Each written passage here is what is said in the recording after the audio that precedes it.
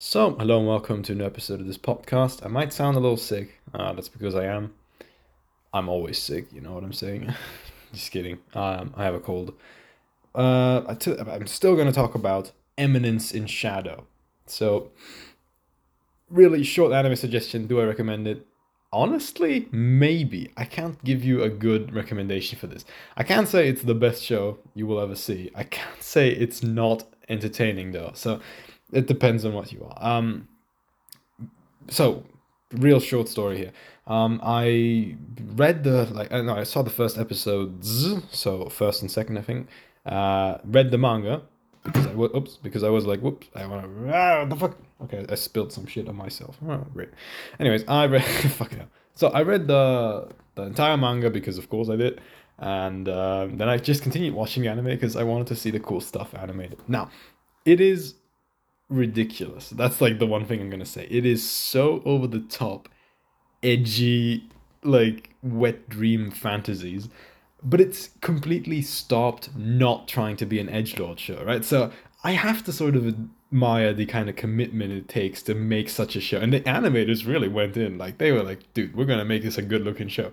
It's not the best looking show ever, but like, bro, I imagine for the budget and the production team that they had, they made a really good looking show, I think. You might have seen some memes of this show because it is a genuinely like well memeable show. But yeah, like what is it about? That's a difficult question to answer. It's about a dude who is okay. So I'm gonna give you one just outlining what the show is about. This is a minor spoiler, but in episode one, we learn that our main character is frustrated that he can no matter how much he trains, he cannot defeat a nuclear bomb because it's always going to be stronger than him.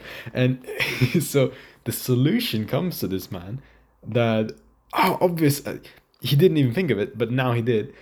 He just has to become the nuke, and when he gets reincarnated, he fucking, I kid you not, bro. He has this flashback on how he tried to defeat a nuke, and then he was like, I just had to be the nuke. And then he fucking whips out the shittiest English that you've ever heard. It's like, I am atomic. And then he just fucking punches some dude, One Punch Man style, and the fucking nuke explodes. It's so dumb. And it just, it's so over the top. I don't want to tell you what happens, but he fucking nuked someone, bro. Just because he was like, yo, I have a flashback when I was like frustrated about nukes, and now I have a nuke. I can use the powers of a nuke. It doesn't bother to explain why. It just fucking happens. And that's a recurring theme. I think that happens more than you might think in this show. Genuinely, it's just, okay, this guy's so overpowered. Oh my god, he always has the exact knowledge about what's going to happen. He has the plan, he's the mastermind. But the thing is just, it is not taking itself so seriously that it doesn't at least question that stereotype a little bit.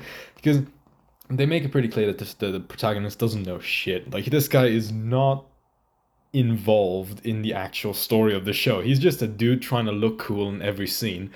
And that coincidentally just always works out for him. Like, whenever he says some mysterious, cool, edgy bullshit, everyone around him interprets that to be super smart. It's like, whoa, he has seen through the plans of the enemy. And then he actually did, like, exactly what he did happens. It's so dumb. It's like if this guy is actually just the writer of the show, trying to make situations where he looks the coolest, and it doesn't take itself so serious. It kind of works.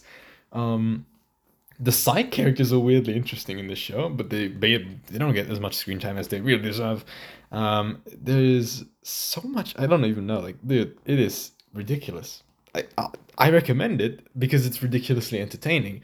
And when I watched that nuke scene, I was laughing my ass off because it was so much funnier than I thought it would be. But I don't know if I recommend it, honestly. If you like it, if that sounds like something you might be interested in, I think you're gonna enjoy it. If not, you're really not going to enjoy it though, because that's all it is. So that's about my short anime suggestion. Thank you very much. Tune in next week. Just kidding, I don't have a regular schedule. Ciao!